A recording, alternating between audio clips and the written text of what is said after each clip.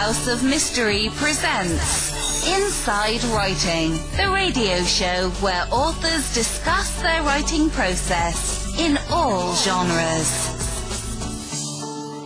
Welcome back into the House of Mystery. I'm Al Warren, Mr. Dave Baseball Martino. I'm back again. You're back again. And rolling. That's right. I still can't get the high pitch on my voice yet. Still not back to normal. Oh. So you're still not feeling great? Well, it's get better every day, but I just notice when I go to say something, my mouth said something different. Ah. It's not following my directions. Yeah, that's going to be your excuse. Yeah, that's, And, of course, we're all ready now. They've got a new drink out for spring. It's the cinnamon sweet cream cold brew from Starbucks. But, the problem with that one is I can't do that. I'm too old now. Afternoon.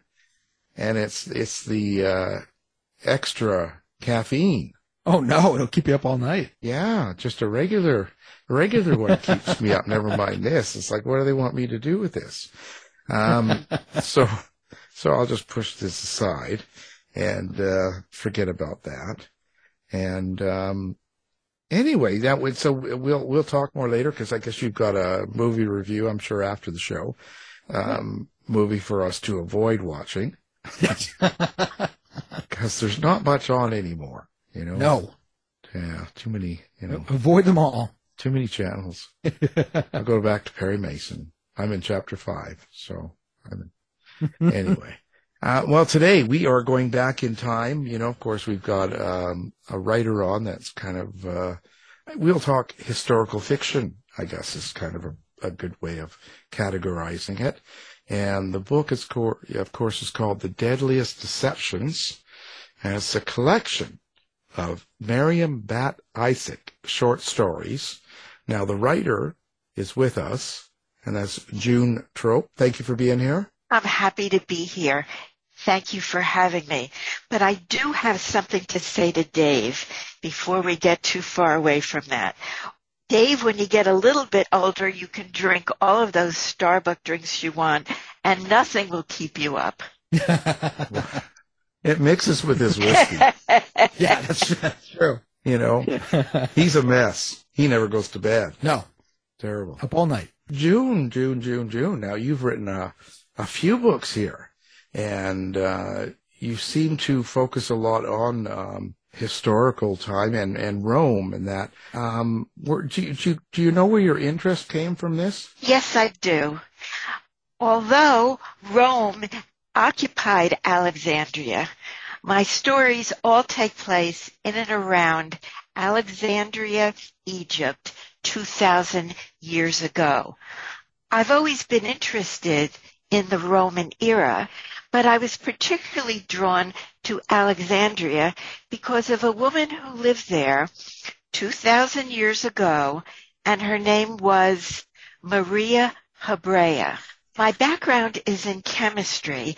I had many courses in chemistry before I ever heard of Maria Hebrea, who was, for 1,500 years, the most celebrated woman in the Western world for her work in alchemy. I discovered her, accidentally you might say, because I was taking a course on the historical development of concepts in chemistry. I thought it was Liz Taylor. Yes. Well, Alexandria, isn't that where the queen, the pharaoh, was buried? Oh, yes. Out to sea somewhere. They don't know really where she is, I think, to this date. Isn't it something like that? Right. They don't. And other important people at that time, I'll call it from Ptolemy's time, in ancient Egypt, they were buried in Alexandria. There was a place, a building, a beautiful building that was essentially their tomb filled with funereal objects. And there are all different stories about how the different tombs were invaded to take out the gold and run the business of the city of Alexandria. But Miriam had nothing to do with that. She's my protagonist, and neither did the woman I modeled her on, Maria Hebrea. You see, nobody had heard of Maria Hebrea at her time because she was an alchemist, and alchemy was forbidden.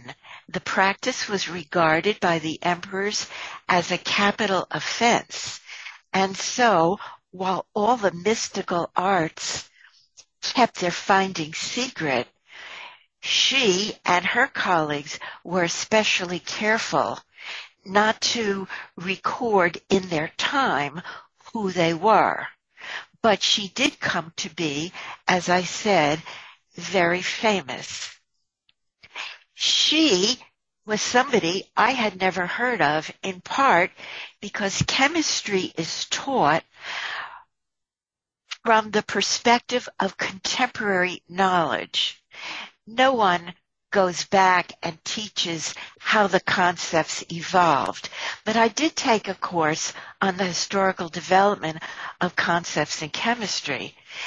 Despite all the years I had studied chemistry, though, not only had I never heard of her, I had no idea how any of the concepts evolved. So when the professor assigned a paper to us on a historically significant concept, I had no idea what to write about. The time was ticking away, and I became ever more nervous because I couldn't think of a topic. I decided in desperation to go to the university library stacks and see if anything struck me. And that's exactly what happened. Something struck me. Something struck you?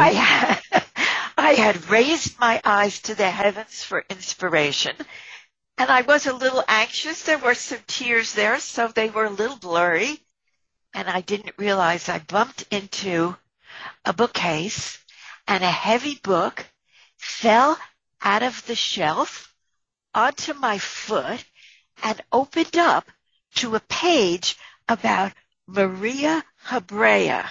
Well, I was absolutely startled. First of all, my foot hurt like the dickens, but I did pick up the book, and here I saw an article about a woman who, as I told you, was famous not only after her time, she was a secret during her time, but about 400 years after her time, she was discovered, and she was written about and famous through what I would call the scientific revolution of about the 1600s. So that's how I happened to find out about her, and I wrote the paper about her, of course. But 30 years later, after I retired, I resurrected my memory of her. Actually, I'd never stopped thinking about her. Whenever I'd stop for a red light or wait my turn in a checkout line, I'd wonder what it was like for her when she had to elbow through a crowd along the main boulevard of Alexandria in the first century of the Common Era. I'd even pretend that I was Maria Hebrea. I tried to feel the morning sun on my back as she must have felt it. Perhaps she even had to elude a camel caravan, a curtain litter, or a groaning ox cart, but all I could conjure up was the traffic on 42nd Street. Yeah, I think I've seen you in the store. So she was perfect for me because nothing was known about her. I could invent anything about her I wanted, and here I had a protagonist who was intelligent and intrepid. So she was perfect. She was just like Nancy Drew, who I'd read about as a kid. She and Nancy Drew risked their lives for their craft and guarded the secrecy of their work. So I had the perfect protagonist for a mystery series. Well, I'm wondering, you mentioned Maria Hebrea. Even though she was kind of unknown, she became famous. How did that happen? How did she get rediscovered? Well, she was rediscovered because, although she wasn't known personally, her inventions were very important to the field of alchemy. And I'll even mention to you, because I believe that you know of one of her inventions. She invented the double boiler. Everybody who's melted chocolate in the kitchen knows about the double boiler and is profiting from the discoveries of Maria Hebrea. But of course, never mind your love for chocolate, especially in Starbucks. I'm thinking about Dave right now. I'll bet you get those chocolate cappuccinos. But aside from the double boiler, she also invented the distillation apparatus, and that has been used for millennia. Every chemistry student uses it now to create some kind of concoction, but it was she who invented it. And of course, we know about distilled liquor, and that, of course, the distillery is big business today. So that's how she came to be known, through her inventions. But very little, as I said before, could be found out about her. So I decided to make her my protagonist. I changed her name to Miriam Bat Isaac, and I created a family for her. I gave her a twin brother who was a fierce athlete. He became a famous gladiator, so I could use the gladiator business as a piece of my stories. And she had a tyrannical father who coerced her into choosing duty over desire. And I gave her a servant girl who was 5 years her senior, and her name was Phoebe, who became her best friend and sidekick. So that's how I was able to invent Miriam Bat Isaac out of Maria Hebrea. How close to the original character do you stick with? I mean, obviously, I guess there's only so much you can really find out about the true original Maria, because so much was so secret. I guess didn't they consider like alchemy or chemistry and all that? Wasn't that kind of almost witchcraft in a sense? Yes, the emperor said it should be punished by death because he was afraid the alchemists, in synthesizing gold, would undermine his currency and overthrow the empire. So that was one reason that it was forbidden. Only later, though, did it become associated with witchcraft. In the beginning, alchemy was really a legitimate forerunner of chemistry. It was based on Aristotle's principles, so it had a different theoretical framework. But it was the forerunner of chemistry because it was an experimental science. And it was actually concerned with much more than just synthesizing gold. The idea of Aristotle was that all materials are essentially the same, whether they be metals or even living things like human beings. So my alchemist, Miriam Bat Isaac, was particularly interested in improving human life, rejuvenating human life, making human life better, free from illness, more than a direct interest in synthesizing gold. But Alan, it was a legitimate science. Only later on was it turned into some kind of charlatan-based witchcraft. As a matter of fact, I'll tell you, Isaac Newton himself wrote well over 1 million words about alchemy, although he kept it a secret, not so secret because he was famous. But by the time of Isaac Newton, Aristotle's theories weren't the prevailing framework for interpreting chemistry. So obviously you started with characters. The character were the primary start of your stories of this series. What came next? Was it the plot, a story, or was it actually the setting? Well, it actually was plot. I had the character, but plot was most important to me at the beginning. Plot was most important to me because I wanted to write mysteries. And so I had to manipulate the plot so on one hand I could protect the identity of the perpetrator, but on the other hand give a fair experience, a satisfying experience to the reader. So they should be able to have a fair chance with clues to figure out who the perpetrator was. So I really did emphasize plot. At the same time, you see, that I found out about Maria Hebrea, I put her in the back of my mind. I was working full time. I certainly didn't have time to write mysteries. But writing a mystery was an objective of mine almost from childhood. You see, I had a life of crime even as a little girl when I was 8 years old. I was in 5th grade, and the girl sitting next to me was reading a Nancy Drew mystery. So after I borrowed hers, I swallowed up all the other mysteries that I could read and eventually graduated to Agatha Christie, and then to Sherlock Holmes, and then to the latest ones. By the time I read Sherlock Holmes, I had honed my observation skills, and I wanted to be a detective. I looked for crimes to solve in my neighborhood. They seemed to fall out of the sky for Nancy Drew. I looked for secrets to unravel, puzzles to explain.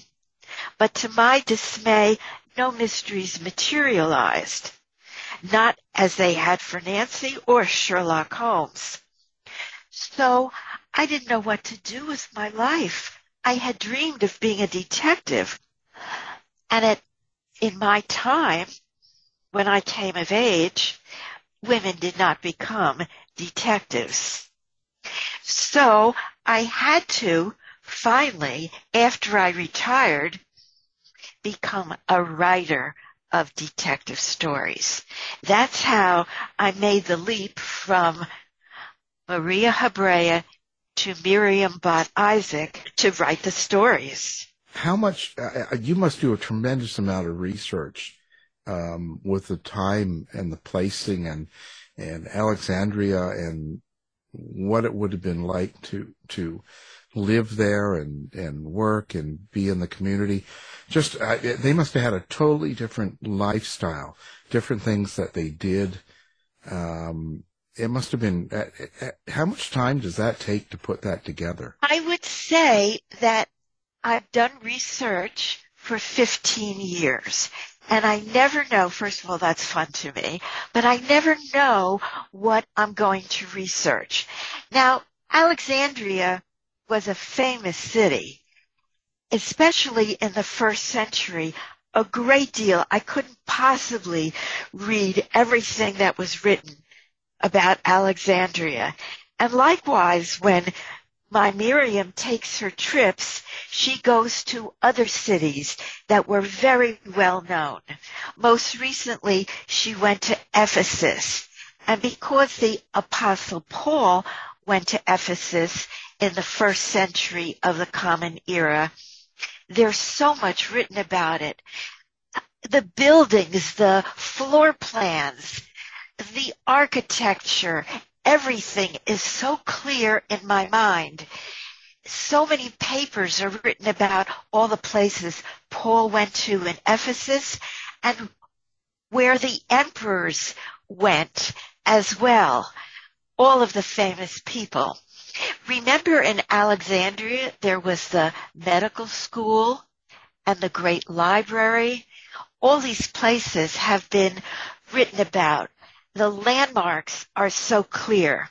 So I picked a city that was easy to research. On the other hand, I found very difficult things to research. One of my stories has a viper that gets loose.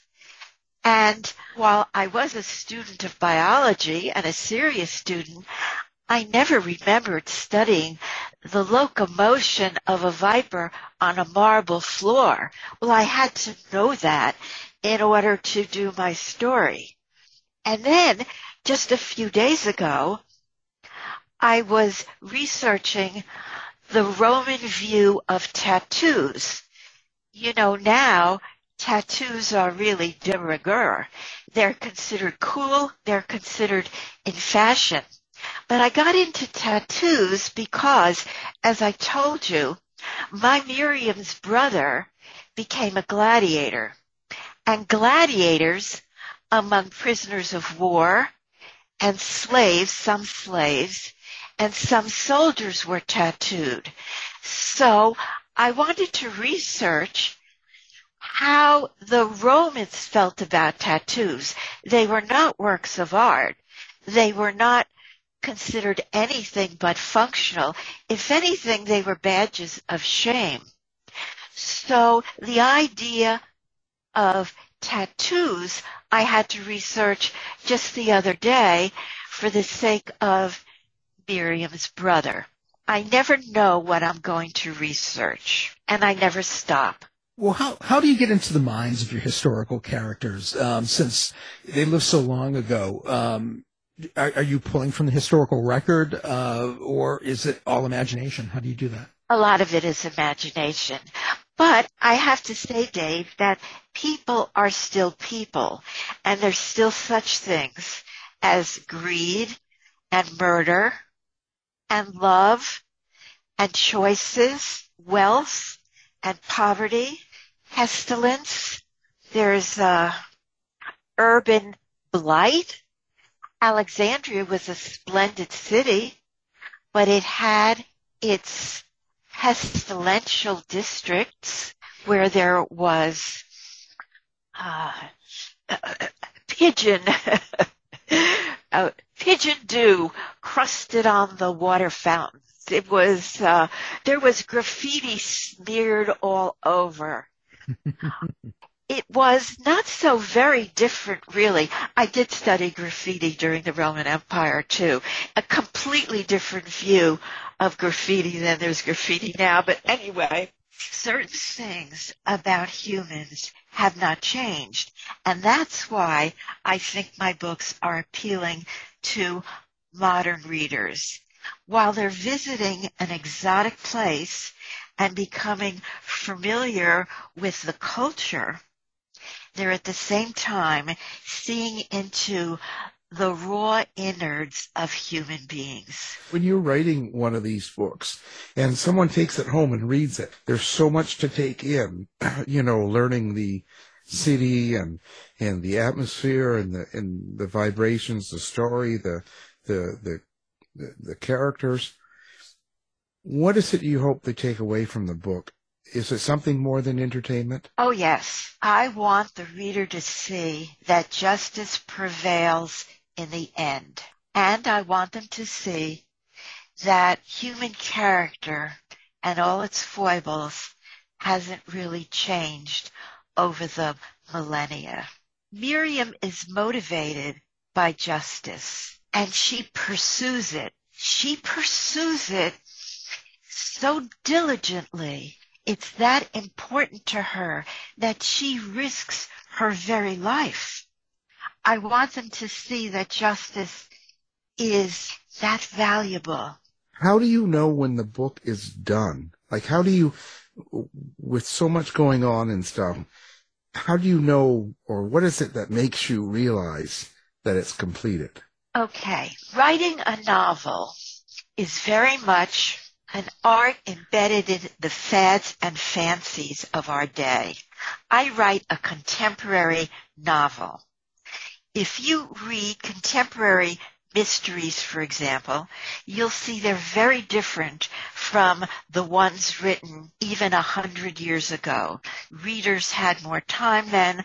The whole style of unfolding a story was different. I'm just thinking now of David Copperfield, which was one of my favorite books. But the language, the erudition in the language was different style. It was written for the highly literate class that had plenty of time to cozy up at the end of the evening and take their time in letting the story unfold. Today, writing a commercial, popular novel isn't like that. The woman who's picking out the book is in the bookstore. Her 3-year-old is jerking on her skirt. The money has run out of the meter. She's in the bookstore. She has to pick up something fast, and she'll read maybe the first page. If you're lucky, maybe she'll just read the first paragraph. The whole style of writing today is the book has to get off the ground very quickly with an inciting incident. And not only that, but the book follows the popular fad. It has a particular story arc. So even though your story is unique, it follows the fashion of writing a book of that genre. And so with the story arc, you kind of know the pattern of how to pace your story. So what are your influences? How do you gain influences to write historical fiction? I would put it this way, Alan. It's how do I get an influence, a nudge, to wash the dishes, make the beds, serve the supper, clean up, make a grocery list, and fold the laundry. I'm willing to cheat on all those things because all I want to do is escape. I want to escape it all. I want to escape this world. I want to escape into the world of Alexandria. So it's not hard to get me behind the computer. It's hard to get me in front of the stove. Oh, so basically you have nothing cooked, your dishes are dirty, your house is a mess. I can. I have a pagoda of dirty dishes in my sink. I could see this now, Get the laundry done. Sounds like me. Yeah. There are days I don't even comb my hair. I just roll out of bed and I can't wait to see what happens next. My characters tell me, I know them very well by now. I've been visiting them and they've been visiting me for 15 years. I know them very well and they talk to me now. I play with them now. They're my friends now. I know this sounds a little crazy, but especially during COVID, I didn't have any other friends. The only ones who visited me were my characters. Why don't you get them to do the dishes? Well, you're saying you can hear your characters. Do they ever surprise you? Do they ever just kind of go off the rails and just take the plot wherever they want it to go? Or are you in more control? There are two kinds of writers, of course. We're all a mixture, but one extreme is called the pantsers. They fly by the seat of their pants. They don't know what they're going to write about that day. They just wait for that inspiration. And then there are the plotters. I have always been a plotter. I plot everything. Well, I was a teacher. You could never walk into a junior high school classroom and just work off the cuff. My goodness, you better have that carefully plotted. So I am a plotter by nature, but as I've come to know my characters more and more, I listen to them more and more, and I do fly by the seat of my pants a little bit. I let them tell me. What happens is I have a plan for them, and I see it's really totally out of their character. And so they tell me that, and they put me in their place. They won't do that. So it happens, but not so very often, and certainly not at the beginning. I hold on very tight. That's who I am. How does that develop, that kind of, I don't know what you call it, that kind of creativity with characters that you write about? I don't really know where it comes from. How I know them, except I have to say, I was very imaginative as a child. My mother used to say to me, and these were her exact words, "June, you've got too much imagination for your own good." That's when she was hollering at me, because maybe I did tell my fair share of fibs. So I've always had an imagination. My sister says, and by the way, I have a twin sister, which is why I gave Miriam a twin brother.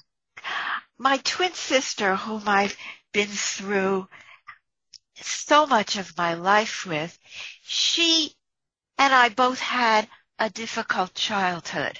I think everybody, by the way, has a difficult childhood in one way or another. Being a child is very difficult. You have no autonomy. But we had a difficult childhood, and my sister says the way I adapted was that I always made things up. I always lived in my own world. I made up my own world. So in that sense, it wasn't anything new for me. I did it to survive, and I just continued to do it as an adult when it wasn't so necessary anymore. So let's talk about one of the key things I think is important, because we talk about your main protagonist being alchemist, and we talked about chemistry and all that stuff. But because you do have a murder case involved, you've got crimes and things going on, how do you resolve, or how do you talk about or explain what kind of policing as well as forensics and investigations that they had in Alexandria back at that time? Well, they didn't have police. The soldiers acted as police. Alexandria was crawling with Roman soldiers. So they didn't have police, but they did have a few trained investigators, very few. I guess now I have to tell you that the Romans didn't regard murder the same way we do today. If the people, even citizens, Roman citizens, wanted to kill each other, that was really their own business. And while you might find that hard to believe, let's look at the way they regarded human life. Certainly there were more slaves than citizens. Gladiators, the ring was a brutal place. They didn't have the same regard for human life that we have. But Miriam does. Now, Miriam, to be an alchemist, I should tell you, the only alchemists at that time were Jews, and she was an observant Jew. She followed Torah law, and so she learned to value human life in spite of the ambient culture. Now, Alexandria was culturally complicated because you did have Jews there. They had special privileges. They lived in their own neighborhood, although it wasn't a ghetto, and they didn't have to live there. But you also had Greeks. It was a Greek city. Alexander the Great was Greek. And then you had the Romans. It was also a stop on the Silk Road. So you had the infusion of a lot of Asian ideas. So we have this melting pot.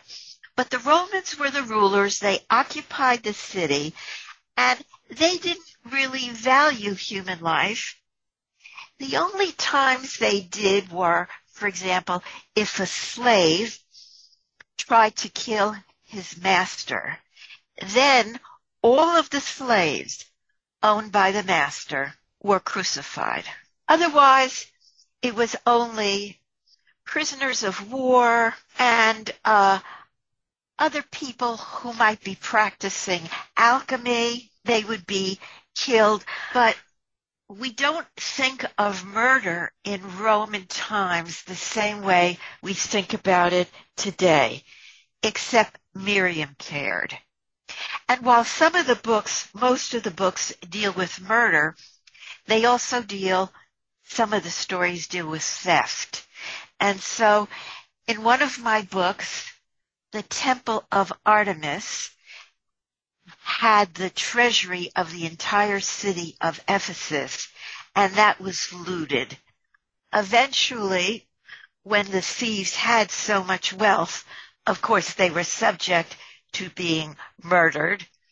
And I'm not giving much away when I say that they were, but some of the murders were consequential to other crimes like theft, which certainly did occur. So they never really had any tests or investigations so much. So like if someone was found dead in a room, they would kind of maybe look it over and, oh, that person was stabbed or poisoned maybe, but they didn't go much further than that then. They didn't have the tools. They really only had 3 tools for forensics. And I have to say that the first forensic autopsy was done on Julius Caesar in 44 before the Common Era, which was it was a generation before Miriam. That was the first forensic autopsy. They did many autopsies in the medical school to learn anatomy, but forensics wasn't something that they were particularly interested in unless the person who died was very rich or very famous. So, for example, there was the case of dental characteristics. The Romans had terrible teeth. They had terrible teeth because they had a sweet tooth, and they probably didn't have the kind of dental practices, they certainly didn't, that we had, although they did have false teeth and they did do extractions, but not nearly like what we do today with implants, for example. So by the time someone was an adult, they had a unique dental characteristic. They had unique patterns of tooth decay. And so they used that pattern of recognition, if it was somebody famous, to bother to identify who was killed. So, for example, one of the most famous cases of all had to do with Agrippina the Younger. She was Nero's mother, and she was Caligula's wife, I believe. She wanted to marry Claudius. That's really the main thing. She wanted to marry Claudius, and she had a rival. So she sent her slaves to kill that rival, lowly Paulina. And then, in order to be sure that her rival was killed, she demanded the head and inspected Paulina's teeth. That's the way she verified that her guard, her slaves, had killed the right woman. But that's an exception. They didn't ordinarily use dental characteristics. They didn't ordinarily use pattern recognition. And they didn't ordinarily use blood spatters. That came much later and only to the famous. The most famous case with blood spatters is called the Hall of Handprints, if you want to research it. A blind son was accused of killing his father for his inheritance. And investigators saw his blood-spattered hands making intermittent intermittent handprints on the wall. He was brought to trial, and his defense attorney said, no, he's blind. He wouldn't have put his handprints intermittently on the wall. He would have dragged his bloody hands along the wall. Instead, the defense attorney accused the blind son's stepmother that she killed her husband for her inheritance, his money. So these were very wealthy or very famous people. And those are just the few cases. They didn't regularly have much in the way of forensics. They didn't have fingerprints. They certainly didn't have DNA. Now, Miriam had one device, though. She finds a dead body and she puts her lips to the belly of the corpse. And she does that to test the temperature. She could tell that he had died very recently. And so that enabled her to at least narrow down the suspects. When you're talking about different people that are real, do you get much detail, or what kind of history do you go by, or how do you decide how you're going to write about Claudius and different characters of the past? Because there's so many different stories about them. You know what I mean? Yes, and by the way, some terrible things have been written, let's say, about Nero. Yeah. But modern historians, some of them have defended him. And certainly the earlier part of his reign, he did a very good job. The empire really thrived by their standards, of course. So, yes, but there's so much written about them. Yeah. Now, I remember I wrote about Agrippina the Younger, and I hadn't really researched her, but I have a beta reader, somebody who knows about the Roman Empire.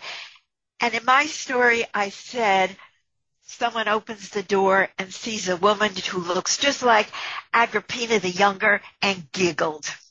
And my beta reader said, she wouldn't have giggled, she would have gasped. This was a very cruel woman. And indeed she was. So I learned the hard way, you could say, Alan.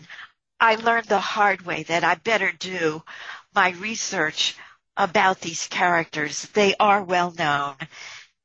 And it's, no excuse that I not learn about them too. Yeah. Oh, for sure. Yeah. It makes for a fuller, especially if someone knows some history. Yeah. It makes it more realistic. Right. Right. Right. So let's talk about how we find June. So June, do you have a website? Do you have social media? Where is it that you like to have your fans and readers interact with you or contact you? Okay. I have a social platform. I have a website. It's www.JuneTrope, one word, no E on the end, JUNETROP.com. That's my website. I also have a presence on Facebook, June Trope Author. Separate words, June Trope Author. But I keep in touch with my audience mostly because I post a blog every Tuesday afternoon, Eastern Time. I post a blog about some aspect of life in ancient Alexandria and connect it either with one of my stories or one aspect of life today. Like I'll write about tattoos or graffiti. I think Roman medical practices are very interesting. I write about that, about gladiators. The blogs are short. They're average about 250 words, never go as long as 300 words. But this is a brief chance for my audience to keep in touch with me, to make comments. I get back to them. And every single comment, if you've ever commented, you get a response back from me. So that kind of keeps a lively group going. They know each other because they can read what each other wrote as comments on my blog. And so that's the way I do it. Well, and fantastic. We're going to have that up on our website as well as your book, so people can find you real easily. Now, of course, your latest book is called The Deadliest Deceptions. Our guest has been the author of that and many other books. June Trop, thank you very much for being here. Such a pleasure. Such a pleasure to meet you and Dave. Thank you. Thanks, June. You've been listening to the House of Mystery radio show. To find out more about our guests, hosts, or shows, go to www.houseofmystery.com. Show's over for now. Was it as good for you as it was for me? Well, good night. This has been a production of Something Weird Media. I'll be back.